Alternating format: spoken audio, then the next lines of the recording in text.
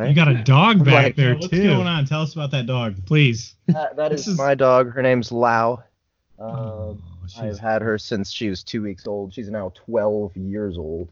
You had her since she was 2 weeks old? Yeah. How? Well, her mom had her puppies underneath my aunt's shed. She was a stray. And so she's like the neighborhood, stray. Bicycle. You could use that terminology if you wanted to. But every single puppy in the litter turned out completely different. They all, you would not be able to tell they were from the same litter. And it was that incident that actually led me to do research to find out that more than one father can contribute to one litter. Yeah, same with humans. Yeah, just to let you know, we're going to edit all that to make it seem like you're talking about Reese Witherspoon. Okay. We are masters of editing. I can't wait. Josh vs. Josh, Season 5. It's resurrection time. Josh was dead, but now they're back again. Sweet show was an amazing guest stars. Ryan Wright shot lasers from the Death Star. Matt zipped in and he zipped out, but no one knows what he was talking about. JDS took a rest, he spread his wings and flew far, far away. But now he's back to rule the pod game. Spitting on a little guy's face, eating ice cream and potting all over the place. Tom Nook is a crook, but Corey is working hard for the bells. Only PayPal, lemon friends and family for that gyro sells. Jazz says sticky food makes it hard to wipe, especially when you're butt potting all dang night. Takes a break to read some 17. Steve Buscemi on the cover of his magazine. Recycle some jokes and bring the garlic bread because Josh vs. Josh is back potting again. Yeah.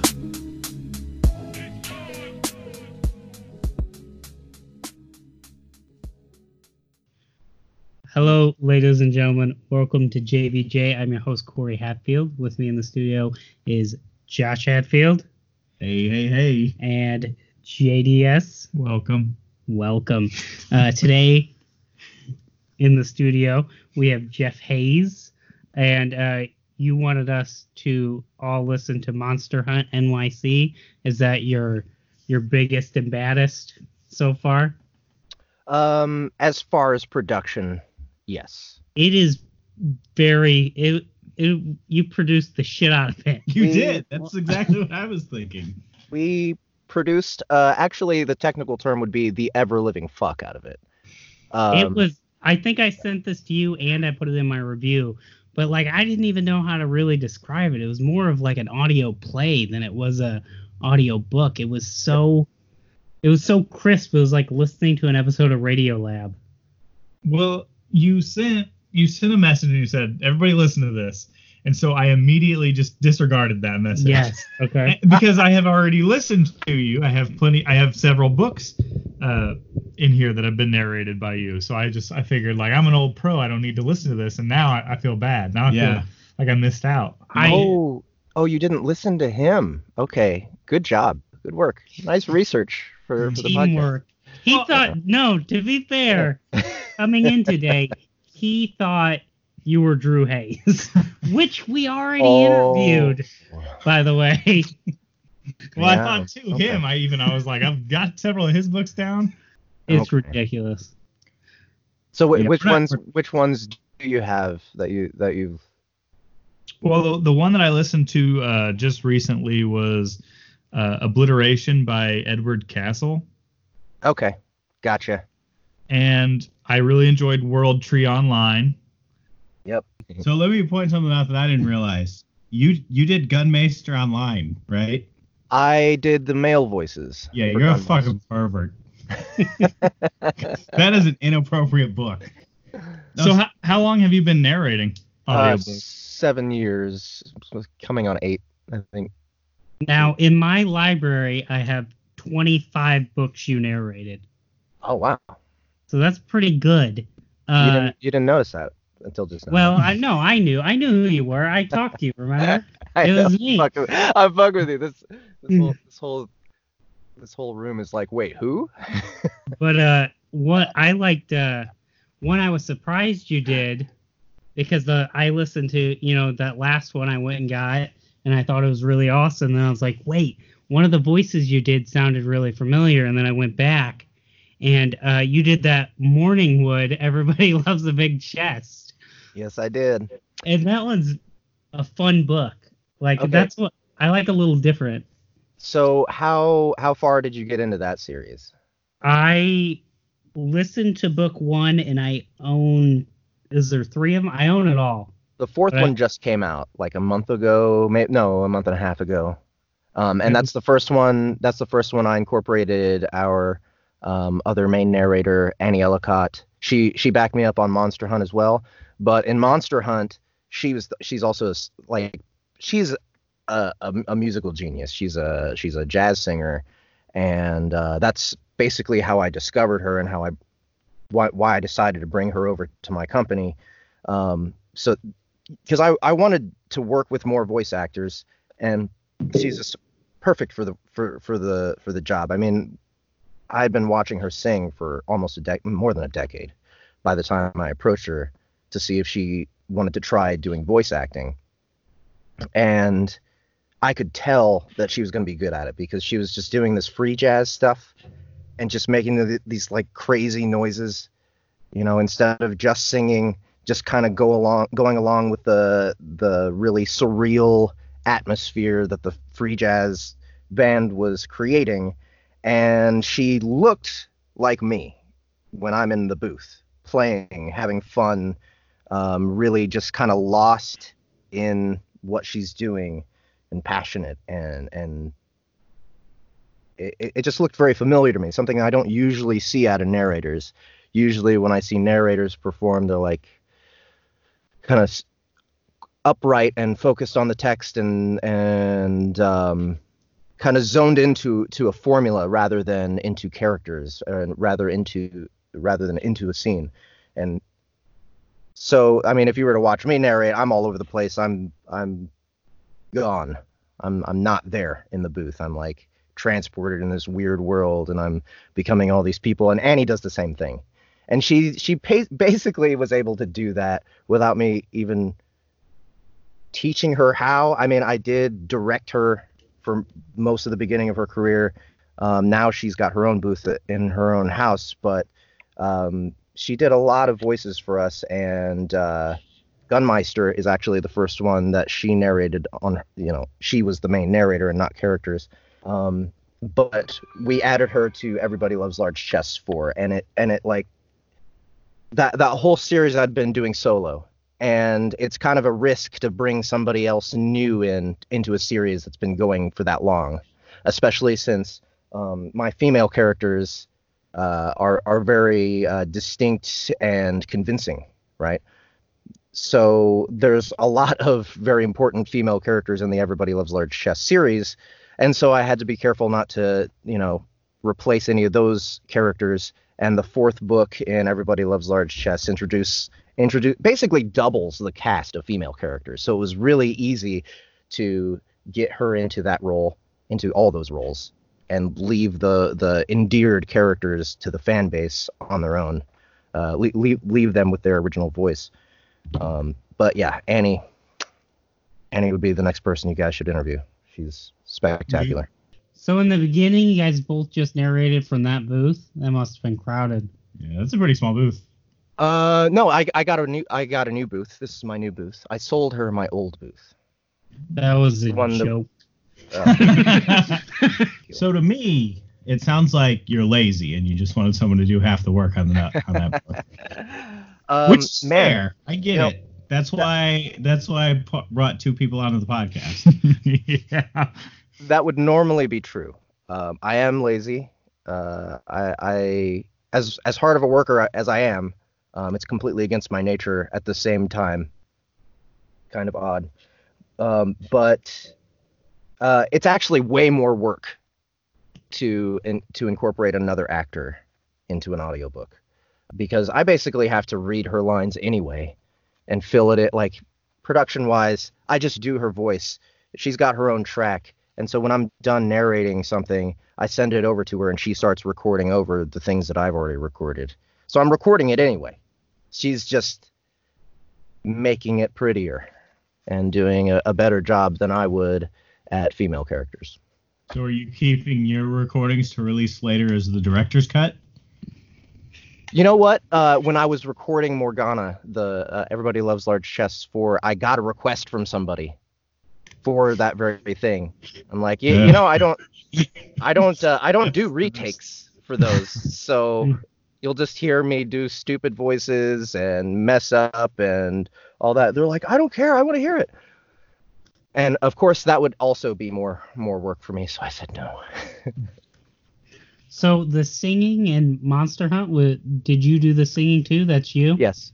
The shitty singing is me. The beautiful singing is Annie. I was impressed by her singing. I liked yours too. I did like it. Thank you. That Little Bear song was pretty catchy. Yeah. What do you think, Josh? I thought the bear song was great. Yeah. And what's the other one? The camel ass? Oh, Alacamelus, yes. Alacamelus. Did you guys listen to the full end credits? I did. Yeah. We actually, Mark Sutherland is the saxophonist who played on that. And he's always been one of my heroes. I'm born and raised in Kansas City. I go and watch a lot of jazz, and or at least I used to before I got so ridiculously busy. But Mark Sutherland actually runs that free jazz group that Annie was singing in when I approached her about doing voices with us.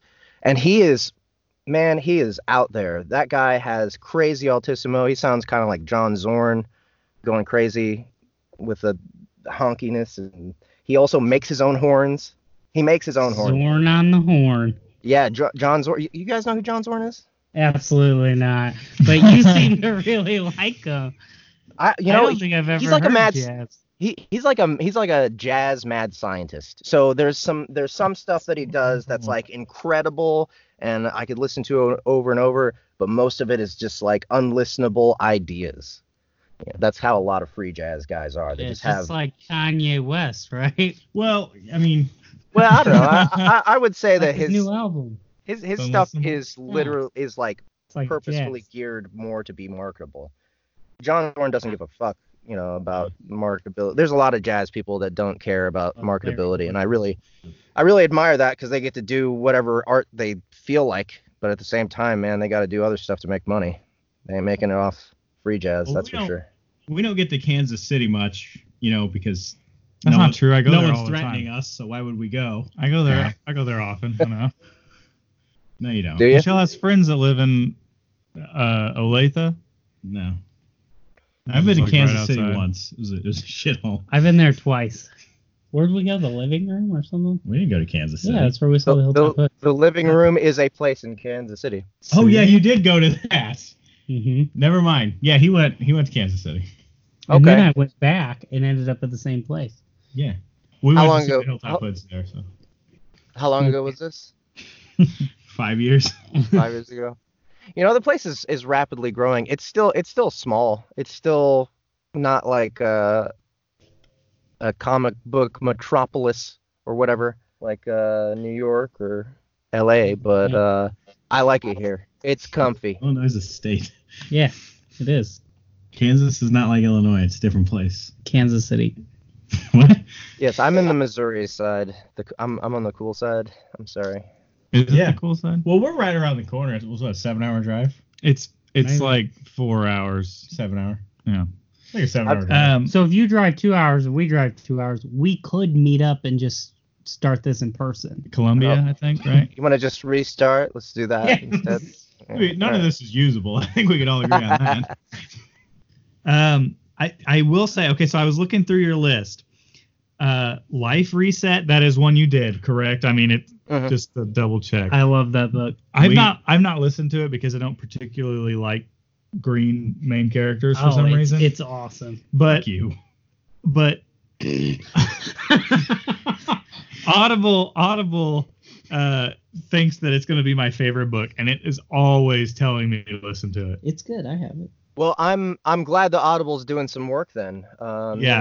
It's a long one too, isn't it? 20 hours. They take a lot of the money, so. Yeah. Well, it is like the first one that pops up, and I Sorry that I made fun of your green. It's okay. I didn't write him. No, Josh wrote a book with a main character is green. Oh, I see. And I didn't think about it when I Slime Girl. We need Annie Holocaust to narrate her. I think I've seen that around. Yeah, I talk about it constantly. It contributes to the 3 sales a week I make. Or hey, that's not bad. It's not. Eventually, I'm gonna. I bought one this week. Really? Yeah. Why? Christmas present. Yeah. I would have. A Christmas present to him? No. You bought his book as a Christmas present. Someone else. Okay. That's what everybody's getting this year. So check your stocking. You're sending him one? That's nice of you, Josh. Yeah, I'm gonna. So you're gonna stuff stockings with your book, and they're gonna buy your book for Christmas for your birthday gift? Seems fair. Yeah. It's only right. But my stockings are a 2-month-old child, my wife, and 3 dogs, and I don't think any of them give a shit about my book. Your wife might. She didn't like it. She's probably jealous. Did you see the girl on the cover? Yeah. She looks at it. She's like, "Who's this bitch?" She did say that. The whole purpose of Slime Girl is to be unappealing, right? Yeah. She's not unappealing though. She's just not very appealing. So let me ask you this. You once said that the most difficult title you ever recorded was The Untouchables. Is that still true?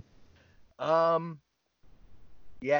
Well, okay. It depends on your definition of difficulty. Like word for word. You said it. I'm basing off of what your definition. This was something that I probably said years ago before I did Monster Hunt, and this was back when all I was doing was narration. Now I'm doing music and sound effects for almost everything, and coordinating multicast for everything. So it's a much different thing. It's like okay, narratively I have less to do, but there's way more responsibilities running this company. So, in the company, Sound Booth Theater. That's correct, sir. Thank you. Thank you. We just needed that audio clip for legal reasons. So you have so is it just you and I forget her name? Annie. No. So we have 8 people. Oh wow. Now. Yeah. And we're bringing people in slow. I find talent that I like. I approach them. I ask them if they like the deal. If they do, then they come aboard. We give them a book. If they do well with it, we give them another. And we're weaving people into our just our character voices as well as just narration. My company is very flexible, and it's all about people figuring out what their strengths are and playing to those. So yeah, 8. Let's see. We got me, Annie Ellicott, Justin Thomas James, who is also project manager. He's probably done the most narrations under the Sound Booth Theater label besides me. Then we have Lori Catherine Winkle.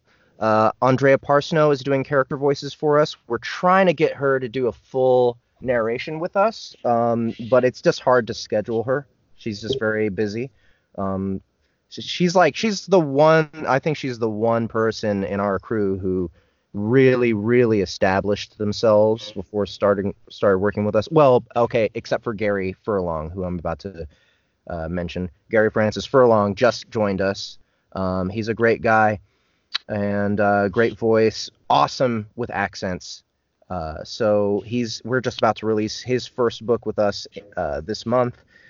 And then we have Dory Sachs, brand new, not even hadn't even established herself as a voice actress yet. She's a YouTuber, and we're starting her off on character voices. The company keeps growing, man. This year has been insane. It's so insane growth this year that I almost had a mental breakdown thing, and I'm trying to prevent that from happening. Next year we're gonna. What's that?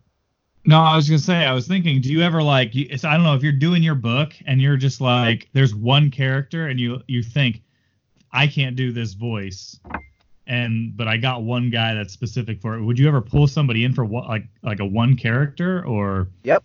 Yeah, it's happened before. It's happened before where Actually, one time what happened, you guys know Charles Dean, heroic villain, War Eternus? The first heroic villain, there's a cameo by another narrator. Like, so the game lit RPG community is pretty tight-knit. All the narrators and all the authors kind of know each other, and they talk to each other all the time. And so there's this trend going on, especially with Dave Wilmarth and Charles Dean, where they're naming characters after people in the community all the time. And so one of the narrators, Annalise Rennie, was featured. And so we just brought her in. We're like, yeah, just do your part real quick for your little cameo. Yeah, we've been trying to get people to add 3 podcasters to their book, and they just won't do it. The group's too tight-knit that we can't get ourselves in there. Just hang in the community for a while. Just stew in there, get to know people, send some messages. Within 6 months, you'll make a cameo in a book, I promise. How long have we been doing this podcast, guys? 5 years. 5 years. In the game, literally everyone saying, "Please put me in your book." in the Gamelit Lit RPG. Click in the Gamelit Lit RPG. We're not even asking for much. We're just like, just put 3 podcasters in there. 2 of them named Josh. It's really confusing. We know, but like, just roll with it. We did ask someone to rewrite their book, didn't we? Yeah, but they agreed to it. Yeah. Oh yeah, was it Couch Potato? Yeah. But I'm hoping some of the sequels that come out in the near future will. Yeah, next year you're just gonna see so many random Gamelit books about 3 random podcasts. Like, you're gonna be getting requests to record just so many books that mention us. You're gonna get sick of it. You're gonna be calling us and be like, "Listen, can you just do a cameo?" And we'll be like, "No." I'm happy to drive. Me personally, I'm happy to drive to Kansas City to get it on. I'll never come to Kansas City. So anyway, so why was Monster Hunt the one you decided to go all out on and make it like unbelievable for anybody else to try to top? Yeah, you ruined audiobooks. Like, it just can't be touched anymore. Well, Harmon Cooper, actually, it was his idea. He came up with the idea for the book because him and I are both kind of frustrated musicians anyway. We both wish we were kind of doing that as a career, and now I'm kind of starting to, which is pretty awesome. I mean, I'm incorporating it into our productions. I'm finding more excuses to make music all the time. But he was very impressed with how Annie and I worked together, how well we worked together on The Last Warrior of Unagaia, which was the first series that I had Annie come in on. And he liked the idea of us kind of having like a partner deal in New York City, going through that musician struggle, and he figured he'd put it in the Gamelit genre with this interesting, Pokemon Go take. And he thought it would be cool to incorporate some of the music he'd been composing and, to give me an opportunity to do something like this. It was a big experiment, and it was written specifically for this. It was written specifically to be made into a more epic audio experience like this. But Harmon is probably my favorite author that I'm working with as far as just his material. And I think that's really what cinched it for me, what made it like a no-brainer for me. Okay, I get to work on one of Harmon Cooper's books. I get to play a musician and kind of be in a story about the musician's struggle. I get to make a bunch of music with one of my musical heroes. And I get to incorporate all of this into my main job. Okay, yeah, let's do this. It's obviously it's not the most successful book I've done, but it may break even sometime, and it was totally worth it. The experience itself. Been out because I feel like you said, the whole Pokemon Go thing, Pokemon's coming back now, so I feel like it could get more traction if people just gave it a shot, I would love it. I would love it if people would give it a shot. If you look at the ratings and reviews, they're all at the very top. It just doesn't. For some reason, it's not reaching people as easily. It might be the cover The cover looks a little like, not even like an anime, but like a foreign anime, not a great anime. I think I might have passed up if I just by the cover, honestly. Really? I always thought the cover was like brilliant. So, maybe we could mess with that. Well, I changed my mind completely then. No, you don't have to. This is the first time I've heard this, and I'd love to hear more people's input on the cover. Anything to get this thing moving. I did all the sound effects and music as well. I composed most of it. Annie and I performed most of it. We also had a music producer with us, kind of filling in the gaps and making it work properly, because we had no time to make it look like Pokemon Go exactly. Yeah, just do that. And change the name of the book to How to Play Pokemon Go. Maybe. That's all over ACX as well. Now, as a grown man, do you feel like the most unrealistic part of the book was him laying in bed with a girl in her underwear, not realizing she liked him? I don't know about unrealistic. I know that the main character is my least favorite part of the book. I thought he was charming. How foolish he was. Sometimes he is. Sometimes he is foolish and entertaining, and he's a decent guy, but he's also irritatingly unsure of himself in ways that don't make much sense. And especially when a girl like her, they fit together perfectly, and she's obviously showing interest. I don't understand that. I guess. Well, I think you're reading too much into it. A girl can have you lay in bed and be in her underwear and have you spoon her and not be interested. I don't know about you. That happens all the time. That's what he tells his wife. That's what my wife does to me all the time. Yeah. Okay, well, if that's the story for that, I'll believe you. If that's okay. Once you're married, it's different. Well, let me ask you this, and if it's a secret, you can just wink at us, and we won't say anything. Okay. All right. Is this book just like the first step to releasing a best of Sound Booth Theater album, where it's all the songs? It is now. It is now. I see that look in his eyes. So yeah. Book 2 is in production. We kind of have to shift it around the schedule because it is such a mammoth undertaking, and there's so many other things that are a higher priority as far as sales and stuff that are being worked on at the moment. But it's slowly being put together, and most of the music is already composed and recorded for Book 2. But there's something really big happening next year that I'm not going to actually talk about on the podcast, but I think people should keep their ear out about what Sound Booth Theater is up to next year. But there's a good reason for it. We're actually going to be recording all of the music from the first 2 Monster Hunt books again with an actual band, instead of just kind of throwing it together with a composer and gearing it for background music, gearing it for being listened to as a part of the audio drama. Instead of that, it's going to be standalone music that is designed to be listened on its own. So it's going to sound like a full band. It's going to sound better produced. It's not going to have sound effects and narration and stuff messing with it. And it's going to be 70 minutes long. So, that's a long awesome way to say yes. That's one big reason why why we want to do this. We want to. Is the Alchemist song going to be in there? Yeah. That's great. Plus, they're going to have the dance party remix of it. Nice. We might. There's a couple songs in Book 2 that are even more ridiculous than Alchemist. So.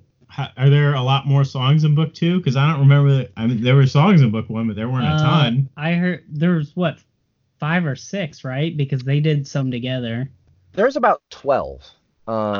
Because when they go to all the background, monster. all the background music. There's lots of other background music that they don't sing together. Happy Birthday is 2 songs? No, I'm counting that as one song. The rest, we need to write lyrics for, write melodies for, basically take that background music, and instead of it being background music, make it into this more. I would say that the band that the main characters in Monster Hunt are in plays kind of a mix between jazz and indie rock, and I want the entire thing to sound that way. You know who I really identified with in that book was Sal. Sal? Yeah, the neckbeard he fought. Oh, I just saw myself. Oh yes. That guy. Man, I can't even remember how I did his voice now. Was it kind of like this? Yeah. Did he have one of these? He's the fat dude. He's the fat dude. Yeah, I got the sort of a jowly sound to him. He gave him that was a good match. Thanks for fighting your Pokemons on my Pokemons. That was really cool. Thank you. Yeah. I mean, it's just that you didn't need to make his voice so sexy, but it is what it is. Some people do that, unnecessarily sexy voices. I think that's necessary for any character that doesn't have any real significance. Just make them as sexy as you possibly can so that they're not wasted. Fair. That's fair. Mm-hmm. That's how I live my life. So you said that's not your most successful book. What was your most successful book? Cherry Blossom Girls? No. Cherry Blossom Girls is probably our most famous, or our most successful Harmon Cooper title. That one's narrated by Justin Thomas James, and that was our first one where we did our full cast. All four of us. I mean, back when it was just four of us. World Tree Online. World Tree Online sells pretty damn good, actually. That's another Justin Thomas James. Yeah, that was a really, really good book. I really enjoyed that one. Yeah, unlike the one you're trying to talk about now, right, Josh? No, I'm just saying that I feel like World Tree it's relatively new, right? Yeah, there's no sequel. It came out last year. No, okay, it came out this year. At least the audio version did. Yeah. That is a great book. Well, that was the very first book that JDS actually said we should get one of the people who did this on there, and we've been doing it for. Yeah, that one was narrated by Justin Thomas James as well. I was his best friend on that one. What was his name? Oh, you were the thief guy. The dude who ended up running the guild. Yeah. The one that hung back and wouldn't go anywhere. Yeah. I mean, they were old dudes together, and he was like, "Hey man, come try out this video game." With his niece. Yeah. I was mainly that guy, and I was one of the goons. I was one of the goons. Well, you honestly did an excellent goon number 4. Yeah, you were a great goon. Now, in that, who did the little worm? The little worm. Shut up, Josh. In World Tree? There's no little worm. It's just a running gag with JDS has no idea what's going on ever. Oh, okay. So my most popular title would probably be Super Sales on Superheroes. I love that one too. That one always shows up. Again, though, I think I have a weird taste in the covers because I kind of suck. I don't really because that one just doesn't. It doesn't look like. The cover is just a bunch of naked ladies. Well, okay, yeah, I'm not. Those are the books I tend to stay away from. Those are the books I tend to. Naked ladies. I don't like the No, I like icky ladies. I like that. Here's the thing about people. The thing about covers with naked ladies is it's a total bait and switch because as soon as you open it, you notice it's just letters. And it's total bullshit. Well, we get audiobooks, so we just hear, we're ready for naked ladies, and then we hear your voice. And we're like, worse, even better. Even worse. Right? So Super Sales, I only did the first book in that series. Nick Podell did the other two. It gets a little weird. It does get a little weird. Yeah, I mean, that's really starts out small, and then he's like running countries. So yeah, I mean that's just sort of the way Gamelit and Harem and all that works, and I think that's part of what makes it so marketable is that people want to see that progression. They want to see something start small, and they want to see something build and snowball and become a crazy mess. You know, I think that's reflected in a lot of video games nowadays. That's one of the I love Gamelit, but that's one of the problems with it is just everything always ramps up so quick. Like everything, you have like a series of 10 books that take place over a year, and it starts out with, you know, he's got no money, and it ends with him being the god of the game or whatever. Yeah. And they're all just like that. Well, this is bad because I can't remember who it was, but we had someone on, and what I really liked about their book was by the end of it, their characters were stronger, but then they mentioned they're only as strong as a normal player would be at like level NPCs, 1. Right? It was NPCs. Yeah. That's what it was, yeah. Drew Hayes. Another Hayes. Yeah. So many Hayes come and go. Your brother Drew Hayes' book. Yeah. He has a buildup of 4 books with NPCs, and then on book 4 he mentions that at this point they're only as strong as a starting character would be. I love that. I love the subversion of expectations there. I wish more Gamelit would explore that. I wish more Gamelit and Lit RPG was more about gamer experiences that we actually have. You know, I think that's when Gamelit and Lit RPG really shines, is when I'm reading it and someone does something that I like, find some exploit in the game that I would totally do. You know, or turn something mundane into something that breaks the game for them. Yeah, you know, I like the ones where they're like, oh yeah, and they're gonna get into the game, and then they have to wait 40 minutes for an update to download, and then they just have to go to work and don't get to play it that day. Those are my favorite books. or like the one where they get stuck in between a chair and a wall, and they can't get out, so they have to reset their game. Yeah, that's a good, fantastic. No, but you get what I mean. Like, when there's an actual connection between me as a gamer and what's happening in the story is when I really get excited. Not like these power trips, right? Where, I mean, I think that urban fantasy and sci-fi are guilty of the power trips as well. It's just with Gamelit and Lit RPG, it's so much easier to do. So what Jeff is saying is he's really bad at video games, and he likes to be represented in books. And he might beat up Cameron Milan for all his OP characters. How are you guys seeing through me so easily? We've been doing this a long time. I kind of agree with you. A lot of times, like a character, so they do I guess they look at it like they're upgrading their character constantly, and at some point like you can't just upgrade their character. So they start like upgrading a town. They take over a town and they start upgrading a town. So I feel like they're just like, it's kind of the genre is just that that like instant gratification of like your main character getting a new skill. Yeah. So yeah, the thing is, every game in Gamelit's just the easiest damn game in the world. If anyone else played it, you put like 30 hours into it and you're level 290. Yeah. I think that's why like Way of the Shaman was really good, because the first start of it, he's in prison, so he's at the very lowest and he has to grind his way. So Way of the Shaman is a Bethesda game? You owned everything in the game. Sorry, what? So Way of the Shaman is a Bethesda game? Yes. Yeah, pretty much. Exactly. All right, you guys want to do some of these random questions? I've got more questions. He's got more questions. So everything you've done so far has been like sci-fi, lit RPG, stuff like that, right? Or sexy? Not everything. I've done a few things. Like you mentioned, Untouchables. That was like an ultra-violent, ridiculous Irish versus Italian mafia romp with like lots of sex and idiocy. Like it's great.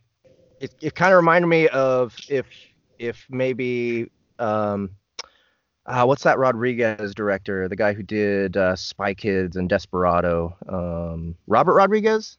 Yeah. It's right. Like that. It's like one of that guy's movies, except he's on PCP. Yeah, Spy Kids was pretty violent. Spy Kids 3D had Stallone in it. Yeah, but Spy Kids 2 had Buscemi in it. Wow. So would you consider doing more stuff like that? Like if Spy Kids? Cecilia von Ziegler came and wanted you to do the Gossip Girl series, would you do that? That sounds like something that makes money. Yeah. Yeah. Would totally do that. I would totally do that. Yeah. What if someone's like, I'd really like you to do the Bible? Oh, probably no money in dude. that. No. There's so many free copies. No, but the Bible is it's been recorded so many times.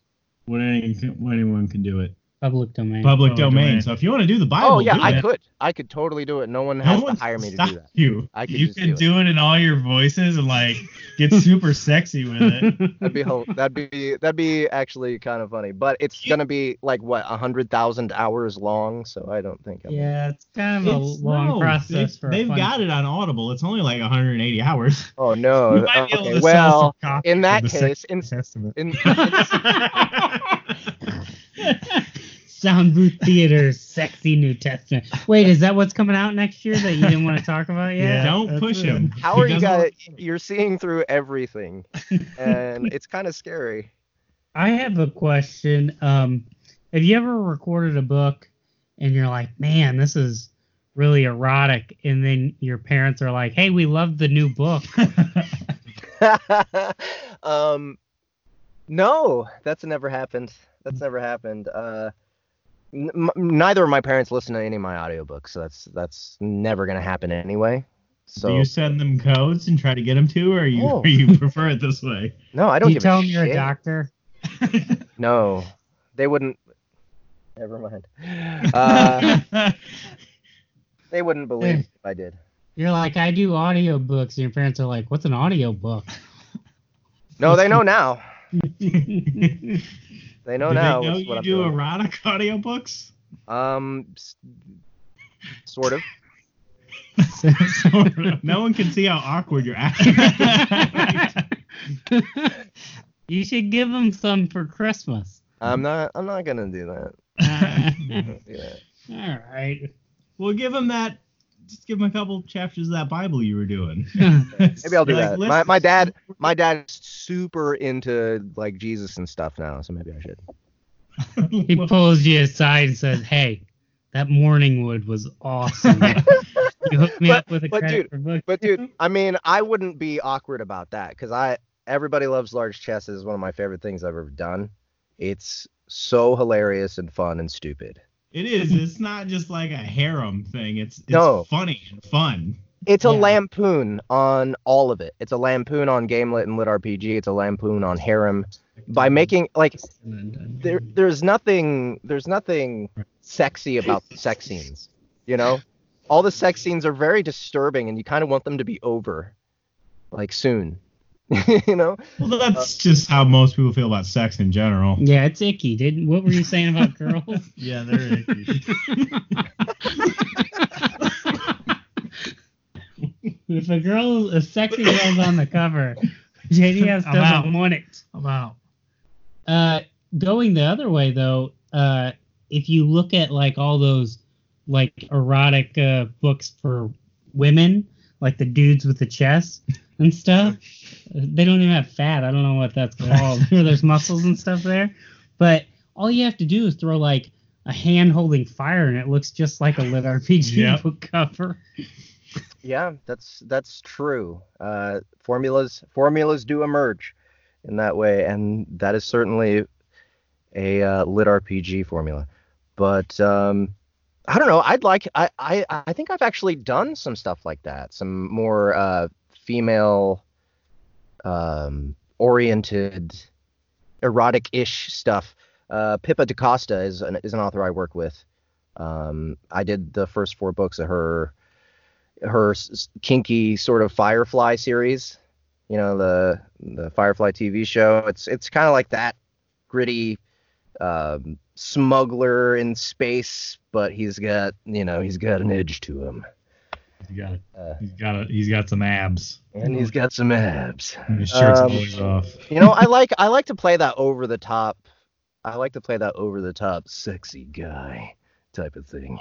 Because that's what you are in real life, and it's just exactly. Easy. It's very natural for me. I mean, you have had your shirt off the whole interview, so it was kind of awkward at first, but now it's fine. We're just used to it. I couldn't even imagine you with a shirt on anymore. It's like you keep doing that peck dance though, and it can't look right. Did you notice the pattern that I greased my chest hair into? Did you see that? I did. It's good. What are you showing me? Worked with Jamie Hawk, our favorite. Oh yeah, you worked with Jamie Hawk. Supers, X-Heroes. Yeah, I did Psycho Bitches. I actually narrated Psycho Bitches. That one was fun. It's so ridiculous. We in general have nothing against Jamie Hawk. He just said he was going to be on, and at the very last minute, he didn't want to have a heat stroke because the studio didn't have air conditioning. Okay. All right. So we found out where he lived and beat his ass. All right. Just something to keep in mind when you tell others. I'm gonna pretend you didn't tell me that because if I officially knew, I would have to do something about it because he's my client, man. I got right. Like, dude, Sound Booth Theater is not just an audiobook production company. Dude, you are paying for protection in this motherfucker. That's right. All right, so I mean, you better pay up, but if you pay up, we'll watch out for you. So. Okay. Well, I have to officially not hear what you're saying about. We did it 2 years ago. You can't stop us. Okay. Oh well, yeah, that was before we started doing business together. So the past is in the past. Yeah, the past is the past. Yeah. I don't know though, but like you've got 8 people, but the 3 of us are pretty tough.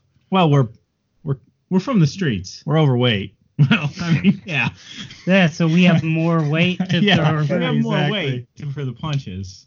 But how's your ground game? That's the question in today's. In a fight, I am going to immediately lay down on the ground. I've seen him do it several times. But I fight. I definitely don't fight dirty. I fight super clean. So expect that. You want to complain? Okay. What? You want to complain? Was I complaining about it? Yeah. What? Oh, I wasn't complaining about the narration. Your narration was perfect on the challenge.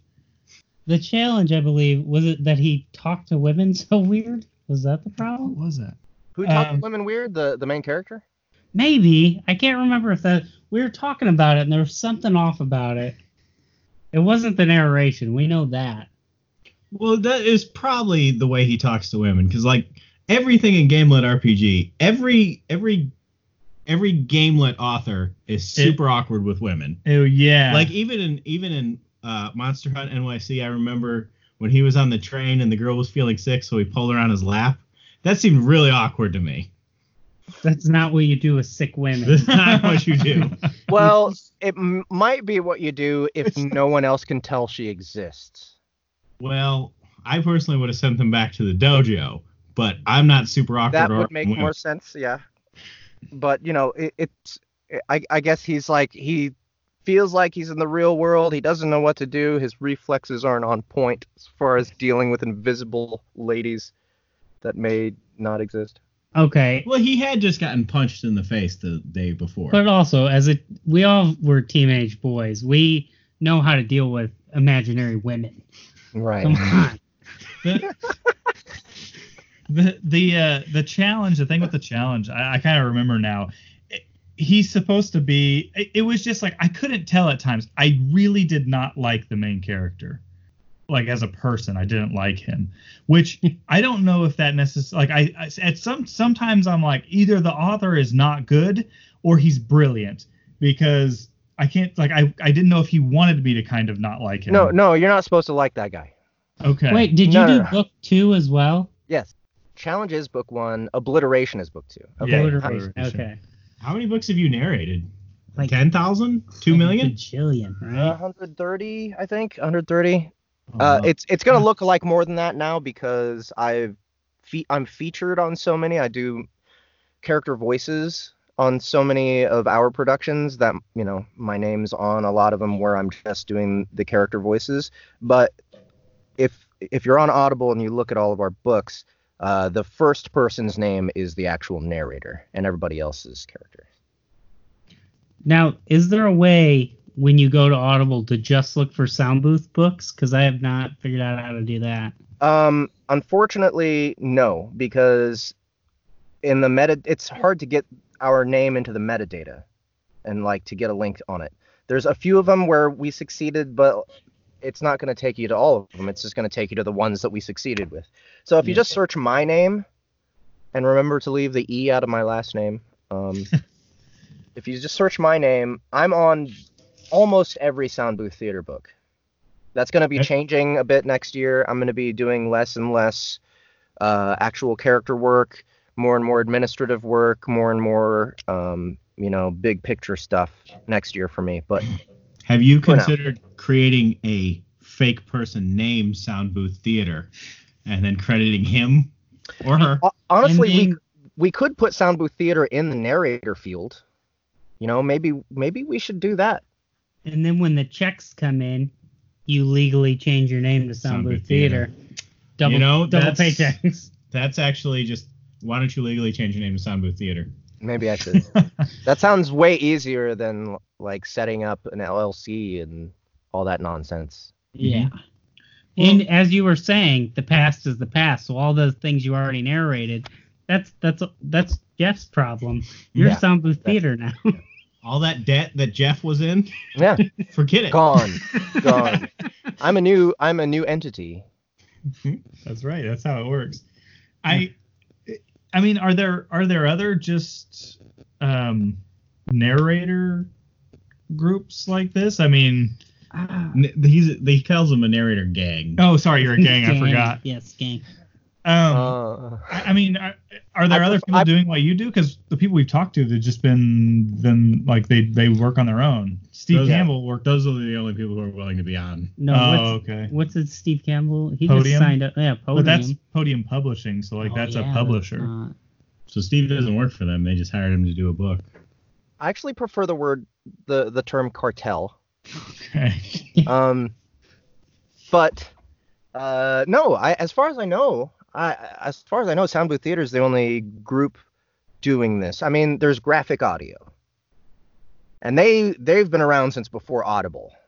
Graphic Audio, they do their own audio dramas, and they have their own distribution platform, and they basically own the audio drama shelves at all the gas stations across the country that truckers stop at. So Graphic Audio, they as a crew have their own niche of the market carved out, and they have the same voice actors on every production. And there's like 30 people. There's like 30 different actors on each one of their productions. It's insane, man. They got a nice operation going. I don't know how much money they make. They must make something to support like $30 a tape, I think. Yeah. I think it's $30 a tape. Do you guys offer professional, when an author comes to you guys and say, I want to work with you, do you kind of talk with them to work out the best way to make their audiobooks sound, or did they just kind of say, this is how I want it to sound?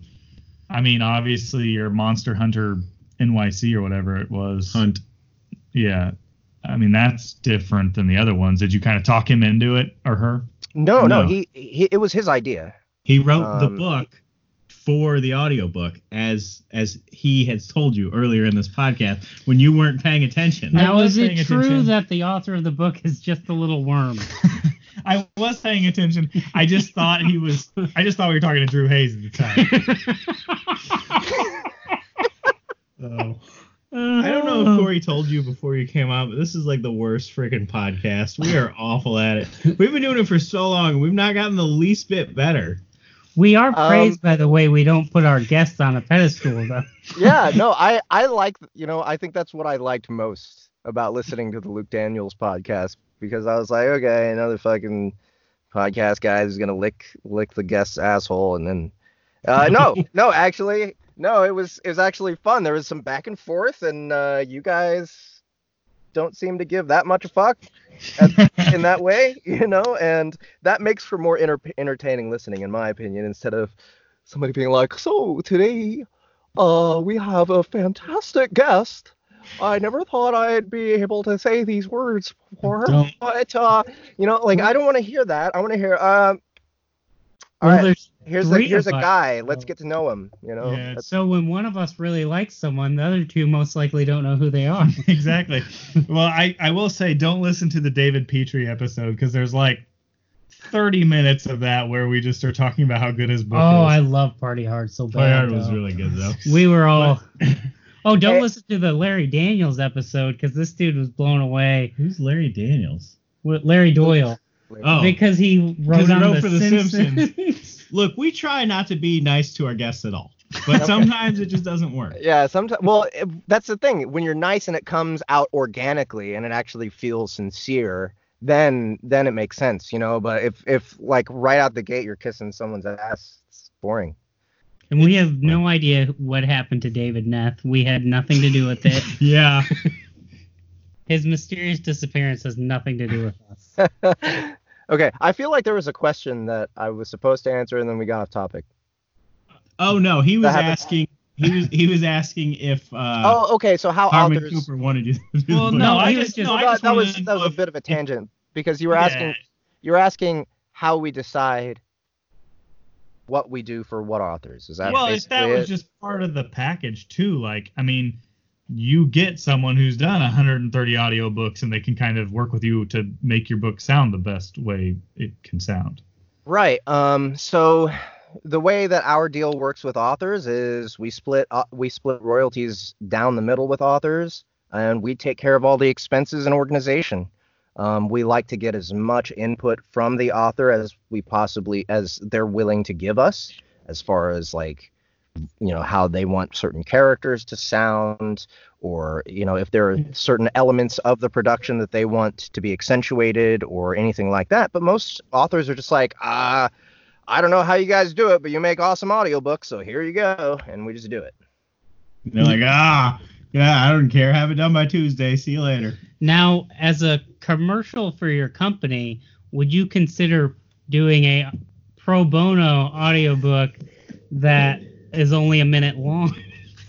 Yes, 100%. Like a kind of like a spooky one, like a haunted living room type one, written by someone you may know. This sounds like a golden opportunity for an investment. Everyone. Right? He wants all 8 of your voice actors in on it. There's only 3 characters, but we might need 8 people. That's not really in the budget, but I can do all 8 characters distinctly to where it sounds like you have 8. I would also like a dog to be in the book. It's not written in the book, but I need you to freestyle some stuff. Yeah, so my dog's contract won't let her do that. She only does very specific things, and pro bono advertisements do not qualify. So she is the very best girl. Yeah. I do believe Luke Daniels ad-libbed a book for us about a pigeon. Is that not correct? Oh my God. Okay, all right, yeah, so I got to outdo him? Is that what you're saying? No. Just listen to that again and then re-record that and then send us checks. It wasn't sexy. We'll publish Luke Daniels' voice or Luke Daniels' book narrated by. Yeah, if you ever wanted to work with Luke Daniels, here's your chance. All right, cool. He's the writer. Yeah, but no one tell him about this. Yeah, please. He'll get mad. He doesn't like it. He won't return my messages. No. I am in the market for narrators, so I may hire him someday. We'll see. I'll be there. Well, I mean, do you want to teach us how to do it real quick? Teach you how to narrate? Yeah. Okay, so all right, look real. Okay, so take out a sentence. Well, look really hard at it. So he's gonna need you to record it first so that he can listen to it and then record it again. Yeah, we do have some. It's like tracing. Narrating. It can be like tracing. You take my recording and then you narrate over my narration, and then you blend them together. See, that's exactly what he's gonna need you to do. So let me tell you how we got to interviewing narrators. Okay. Our plan was we were gonna record an audiobook of this book called TTYL by Lauren Miracle. Are you familiar with it? Nope. No. Yeah, you recorded part of it, Josh. No, I'm familiar with it. I'm saying no one else in the world is. So it's just these text message conversations between these high school girls. We thought, who better than us to record an audio version of this? And the first chapter was done by your brother. Yes. So you weren't even there. And then we couldn't get past when they talk about squirting. It was rough. It got weird. There's a whole lot of laughing. It was funny, yeah. So we'll send it to you. You whip it up with some music. We'll put it out together. We'll am I make whipping? $1 billion. What am I whipping? You were just talking about female ejaculates, so I'm kind of you got like weird images going through my head now. We're just gonna send you a zip file full of audio files that you can create into books for us. Perfect. Yeah. $1 billion for everyone. Yes. Can you have it done by Tuesday, please?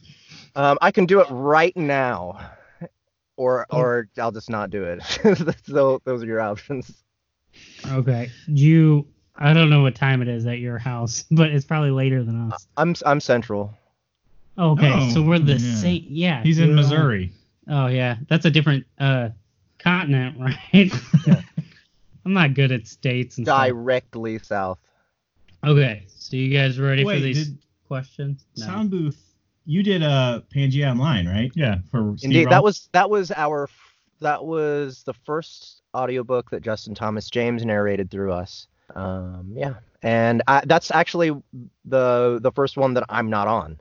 It's just Justin and Lori Catherine Winkle on that one. Steve was one of our first guests.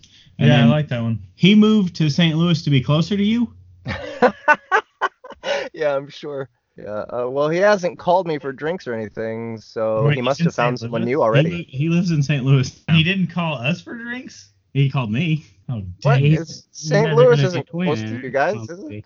It's like, yeah, I work St. Louis is like 4 hours away from me. Well, it's close to us. It's like an hour and a half for us, hour 20. Really? Yeah. We're all real close together, so the three of us. I wasn't joking. Steve. I'm in Kansas City all the time. Yeah, guys, we'll all meet up. I'm sorry. I'm not gonna commit to hanging out with anybody unless I know what kind of drugs you have. So it doesn't matter. You've committed. What do you mean? No. What do you mean it doesn't matter? We're all gonna get into your little booth. What's the point in hanging out? We're gonna be millionaires. Okay. I've been known to take 2 aspirin at a time. Not to. Man, living on the edge, Corey. Hey, best friends. Thanks for listening to JVJ Podcast. This week we have a very special announcement.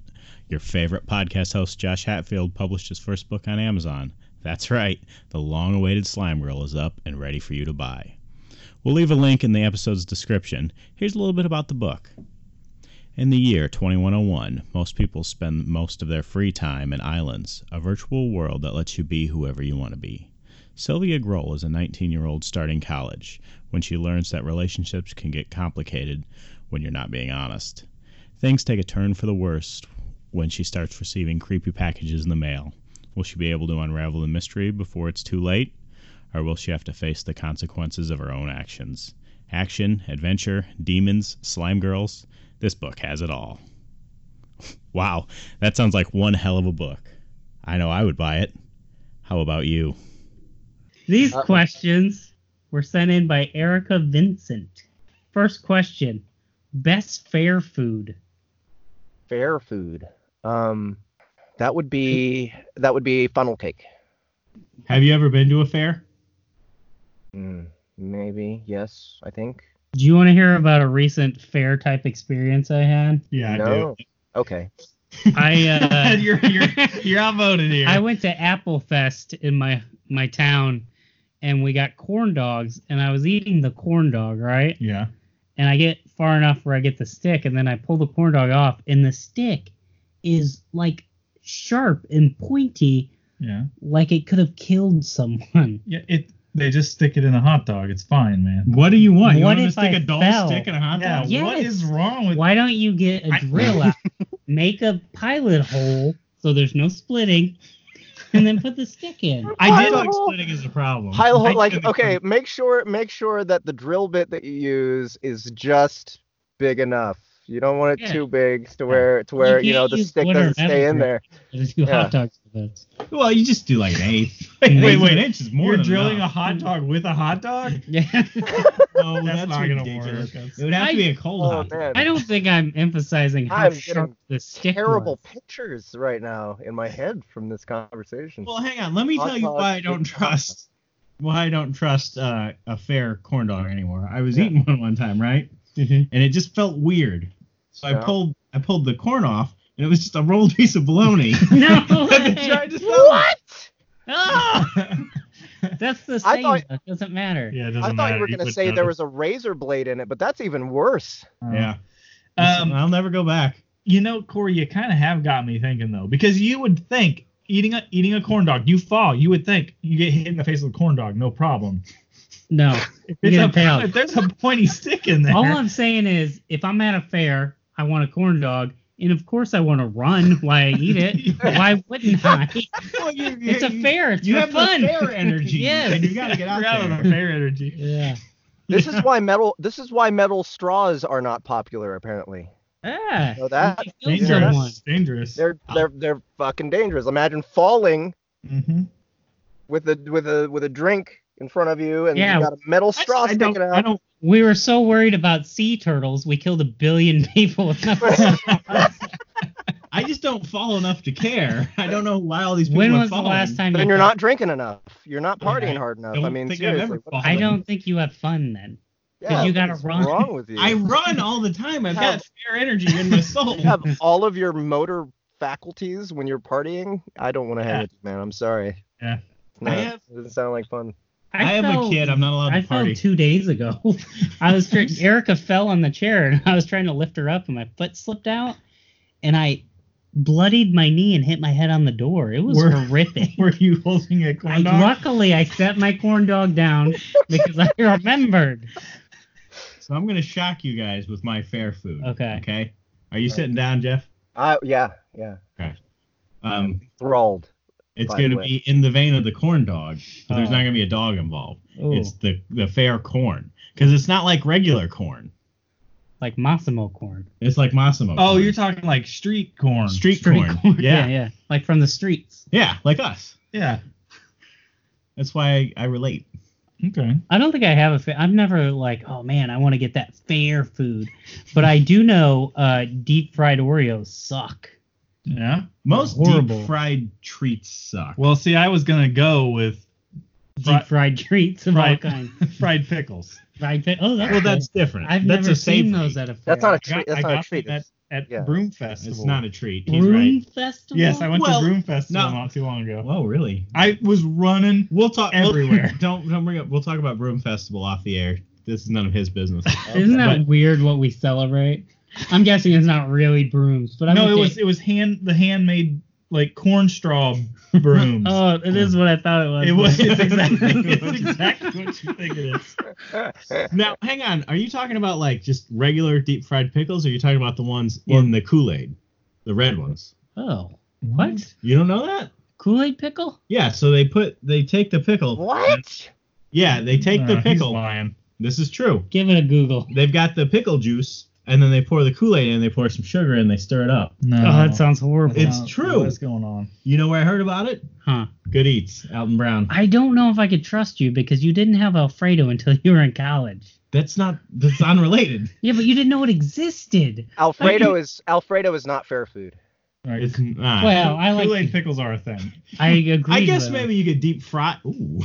So you take Deep-fried some Alfredo. chicken Alfredo and you deep fry it. You put it in one of those tubes that you put sausage. That could be fair food. Deep No, fried, it's basically deep fried the favorite. Alfredo. Okay, Yeah. here's my plan. Everybody calm down. We get some sausage casing. We fill it with chicken Alfredo. Mm-hmm. We dip it in Pancake batter. the corn dog stuff, Oh. but we add garlic to it. Ooh, You got- spicy, muy caliente. So you've got garlic. You've got Garlic is not spicy. garlic's not so spicy. spicy. It So could be you- spicy. so here's- fresh garlic is. No. So you've got your chicken Alfredo with garlic bread, corn dog. No. Mm. Well, you're thinking about this all wrong. Just think a funnel cake. Right. But instead of cake, the noodles fried, pasta or white sauce on top. Why even fry 'em? Oh, That's even the point of man, I kind of want to throw up Make it now. taste not as good. I say, And then you fry the whole thing again. I say Ruins leave the my fair noodles food. uncooked. I like how everything came Fried full circle back to funnel cake. Yeah, That's- we're that's really a good very at this. clever So- device. Mhm. 10-minute Okay. Alfredo fair conversation. Yeah, dude. I think we can all agree So- Alfredo funnel cake. Yeah, Alfredo Yeah. funnel The cake. Yeah, thing is, the full circle is kind of our thing. Okay, so yeah, let's move on to some more questions, guys. I'm ready to knock these out. Okay, next question. Do my civic duty here. What would be the best second language to know? Oh. My first is obviously Ugalan. What? Is You that mean never heard of that? Tagala? Yeah. Because you don't speak Tagala. Is that the red hooded things from Star Wars that steal shit on Tatooine? No. I believe that's the language of the Philippines. Philippines, correct. Yes. Okay. But great insult to them. Burn, Philippines! You look like red hooded guy. I took 2 semesters of sign language. I was gonna say sign language. Do you guys want to see the sign for hamburger? That's all he knows. I'm gonna say sign language is pretty good. Sign language. See, I'm not a nice guy, so I would, if I could learn a new language, I don't know what it'd be, but me and Danielle would learn some language that hardly anyone else knows, and we just talk about everyone all the time. Okay. Spanish. Are No we one talking knows. about marketability when we're looking at our second language? Is that what we're You looking at? can. It's whatever's best for you. But what's the question? What is it? Spanish? Would that be the second? He wants to know the question again. What's the best second language to learn? Like as a person. For any reason you might come up with. It. Okay. That's tough.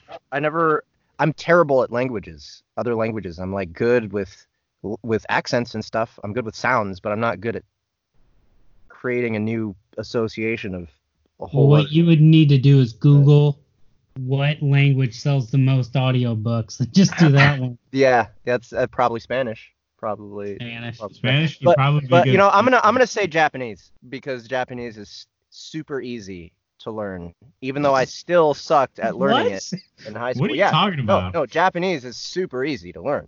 Tori wa doku desu ka? How do you go to the bathroom in Japanese? I don't remember, man. It's been forever. I told you I suck at language. Literally the only thing we know how to say in Japanese. But if you actually like study the language though, it makes a lot of sense. Unlike most languages, there's an actual logic to it that you can kind of build a theoretical understanding of. Like they say the words in order, like not in Spanish, where they're like, no, this word goes behind there. Yeah, and now you're a woman because I mispronounced this one word. Exactly. No, there's actually not a lot of that. It's like, okay, the sentence structure is very simple. Any change in it means something very specific, and all the spelling out. You can sound things out very easily with their hiragana alphabet. Yeah. Well, yeah. You guys heard it here first. Jeff Hayes is gonna go back and re-record all his audiobooks in Japanese. But not actually in the Japanese language. I'm just gonna use the Japanese pronunciation of English. And a very racist accent. Yes. Yeah, that's my specialty, is very racist Asian accents. So. Okay. Question 3. What happened to Roscoe? Oh, man. The chicken and waffles place? Yeah. I was thinking Roscoe's Modern Life. Yeah. Well, I'm also just afraid to touch my hair now because Josh is the lice police. Thank you. I don't want lice. I'm sorry. No, we did a podcast. A podcast. We did like a podcast. We did a podcast with our friend Roscoe, and then he disappeared. Okay. So he said he was going to this apple factory with David Neff. Jello factory. If you don't understand the David Neff reference, he was an author, and he was on our podcast, and then he disappeared, and no one knows what happened to him. Oh. So, yeah, kind of just so you guys know, I talked to my mom like 30 minutes before this podcast, so she knows what I'm doing. Yeah, but she doesn't know what books you. No, I mean I sent them the link to your podcast, so she knows if something goes wrong, who to talk to. Just So we started a podcast. Well, hang on. Why are we all of a sudden responsible for your safety, man? Like if you go out on the street and get murdered now, we're gonna have to answer your mom. Yeah, well, you shouldn't have let David Neff get murdered. We have made a lot of veiled threats to him. True. And then there were the straight out threats. We did tell him we wanted him to go to the Jello factory to report. We're not responsible for the disappearance of anyone. Okay. Flat out. Full stop. If you say so. God, you sound like the police, fine, man. guys. Roscoe's fine. He just doesn't podcast anymore. He's retired. All right. Next question. Made too much money. Yeah. What's the deal with the cold shoulder look? Does it look good? What? Cold shoulder look. I don't know. When you give someone the cold shoulder, aren't you purposefully not giving them a look? Aren't you like purposefully hiding yourself from them? Yes. So I guess it would agree be with the back of your head is the cold shoulder look. I think we all need to. I assume it means, I don't know, sleeveless? Yes. It is. Oh, it is. It is Oh, sleeveless. that is not sleeveless. What is that? It's okay. So it's where your shoulders are popping out. Yeah, you like take your shirt and you cut a hole right, so your shoulders are cold. Yeah. That no one does that.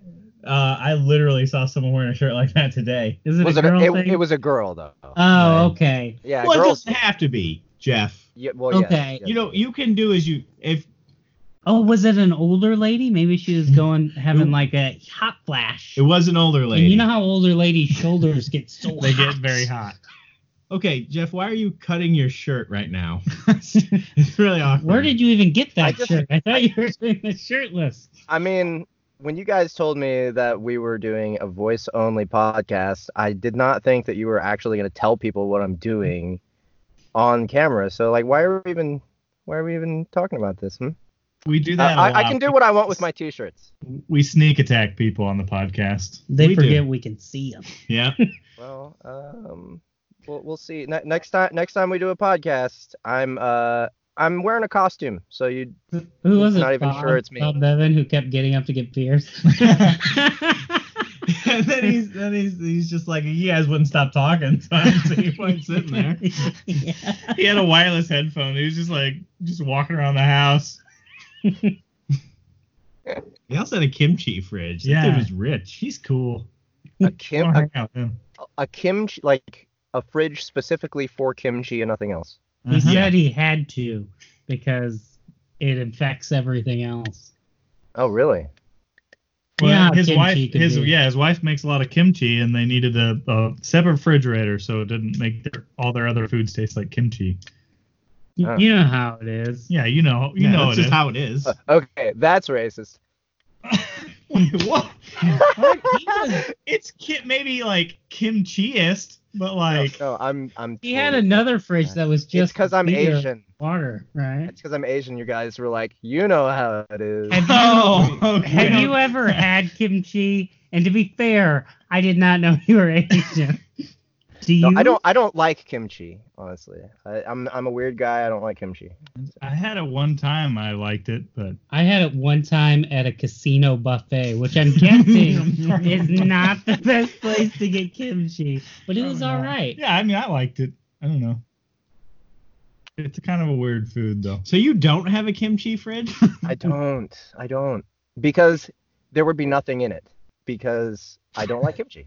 Well, you could put other Like things. I could, in, like I regular mean, yeah, I could put other things in a kimchi fridge. Yeah, I have a Right. kimchi fridge. Yeah, I mean, now I'm kind of thinking about getting a kimchi fridge because You know there what are you other could things fill that it I would full like to of? refrigerate.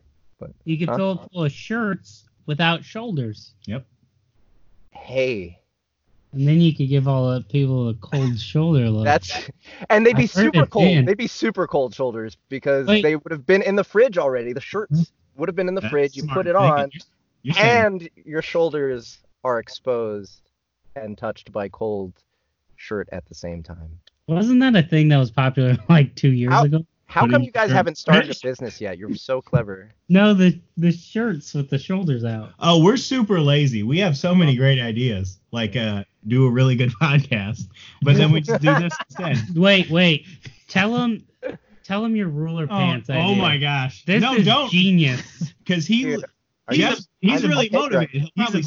I have some venture capital just sitting in the bank right now, so you know. It looks like you have a bunch of Lego sets on your table back there. No, those are Kind bars. Are those Kind bars? You are rich. Dang.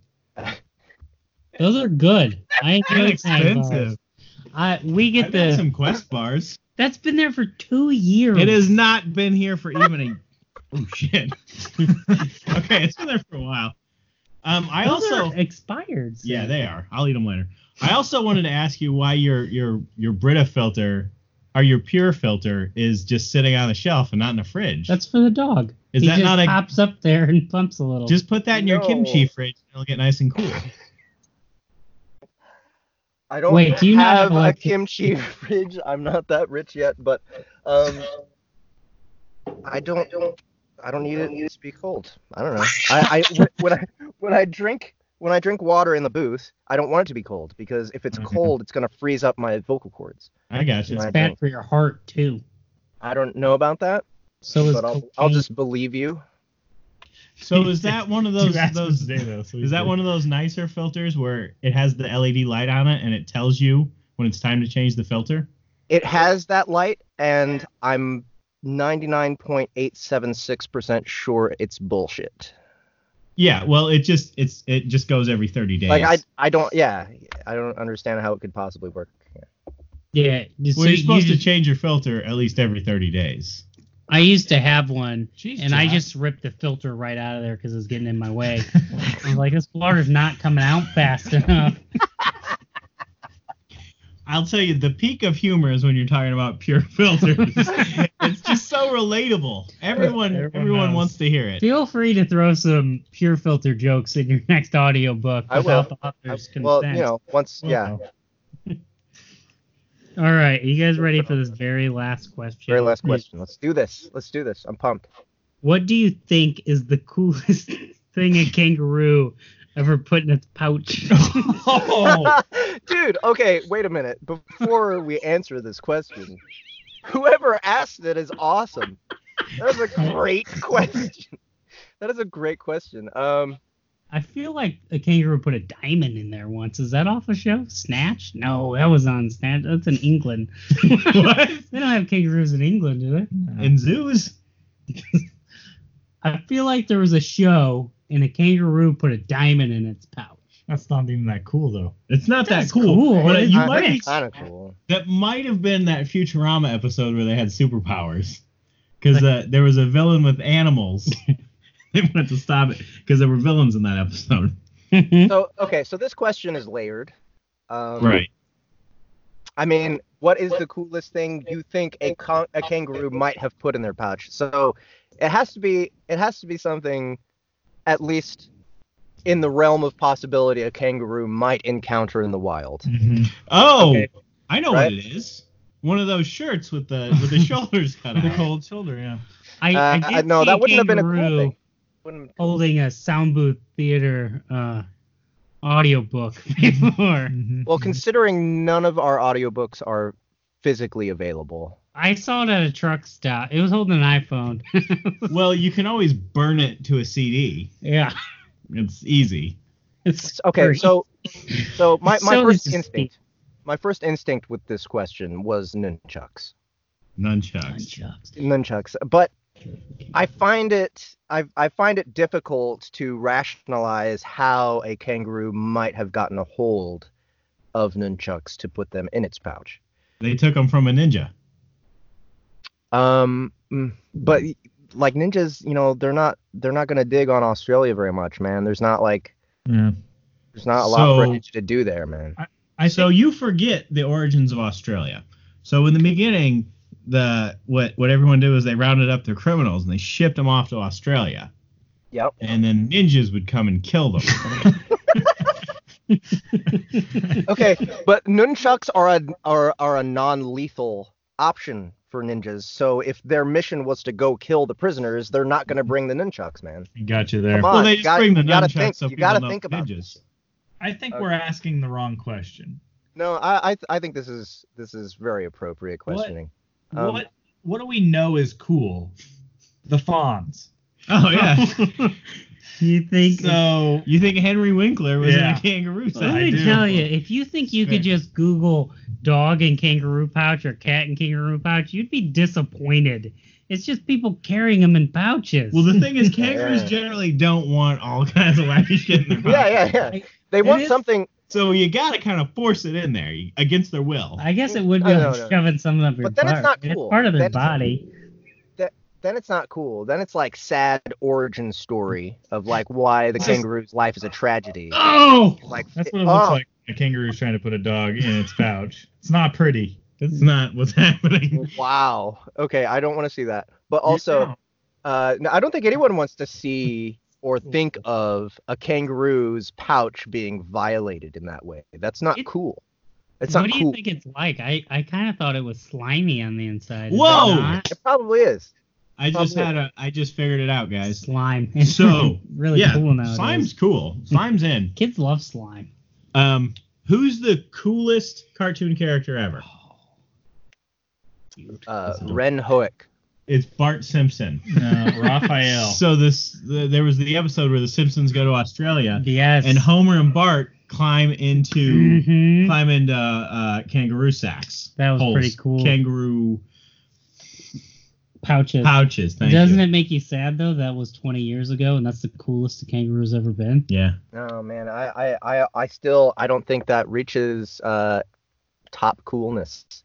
Well, I think we could all agree kangaroos have gone downhill in the last 20 years. No, wouldn't it be really cool though? But it's not about how cool the kangaroo is. It's about the thing in its pouch and the coolness of that. Let me tell you, would this be cool? You're hanging out, a kangaroo hops up, reaches in its pouch, pulls out a gun. Would you be like, whoa?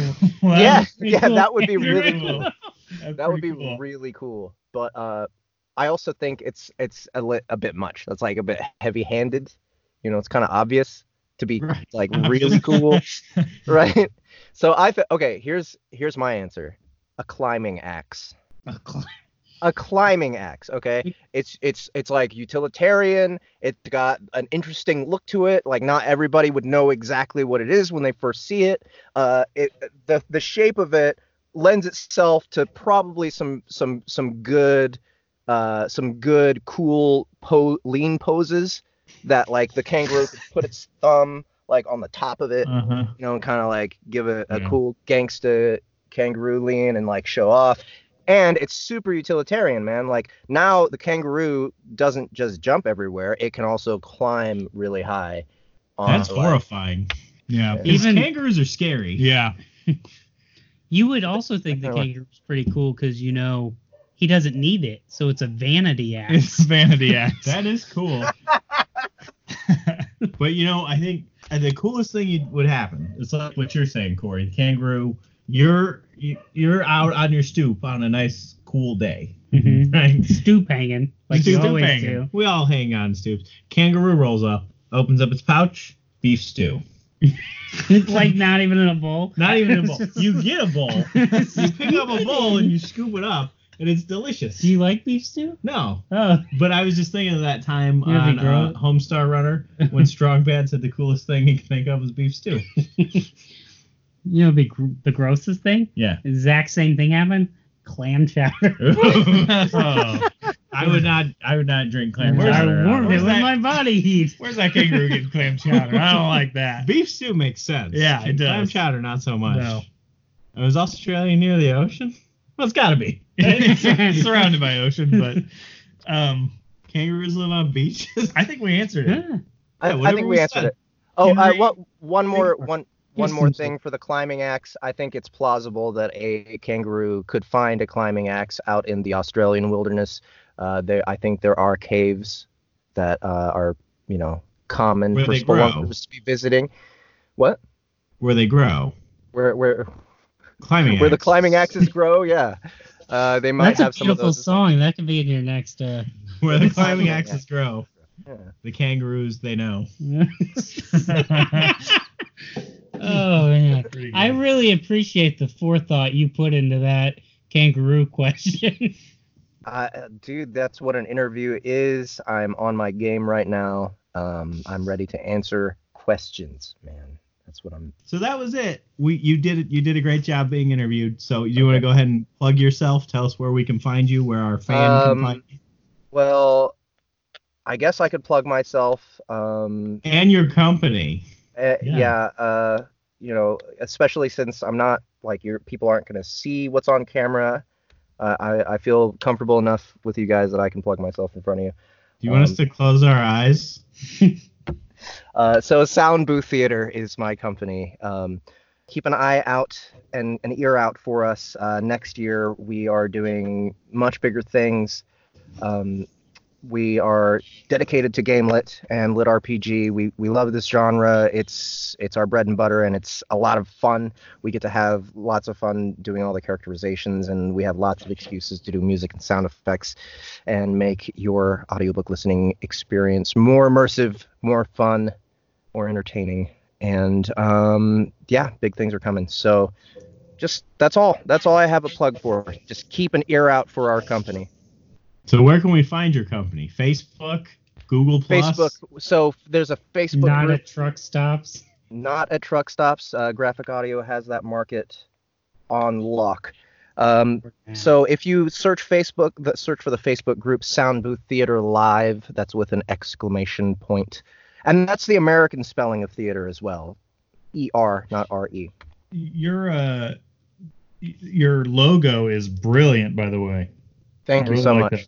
Thank you. Because it looks like boobs in the middle. I love those boobs. I was thinking earbuds, but yeah. Actually, earbuds was a new one that I only heard about last year. I mean, we've had that logo for a couple of years, but only last year did someone tell me they looked like earbuds. They're just supposed to be. They're supposed to be musical theater. They're supposed to be musical notes.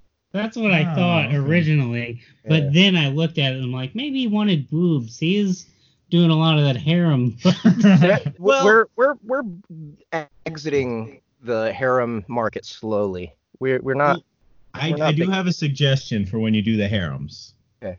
Go use that sound booth logo, but make the O's boobs. That way people know that's a harem. We actually do have a separate imprint called Sound Booth Burlesque. Ooh. Yeah, that sounds classy. This is classy. Yeah. Yeah, right. So we publish Supers, all of Jamie's stuff under that imprint now. And anytime we do erotica in the future, we're going to be using that imprint. Sound Booth Burlesque. You should see the logo for it. It's pretty nice. Fancy. It's fancy. So we'll let you go have dinner with your mom. Before you take off, if you don't care, could you just go ahead and end the podcast in the traditional manner? In the traditional manner? Yes, please. I forget what the tradition is. Okay. All right. I'm gonna go walk down this shadowy lane now. That's not suspicious at all. So if no one hears from me, it's just because I'm on sabbatical, and it has nothing to do with me being on this podcast. All right, that's great. I appreciate that. That'll help. That'll help when the cops come knocking. In court. All right, cool.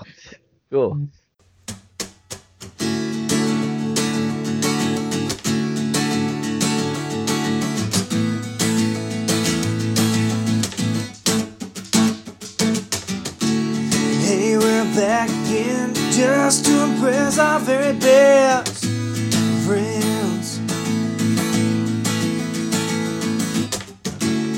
Cool new theme song and questions that are the power. Interviewing authors of lit RPG and narrators that are very super extra sweet.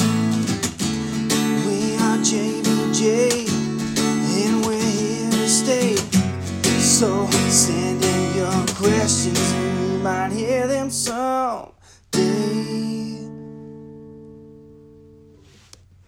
All right, so we're gonna let you get back to work.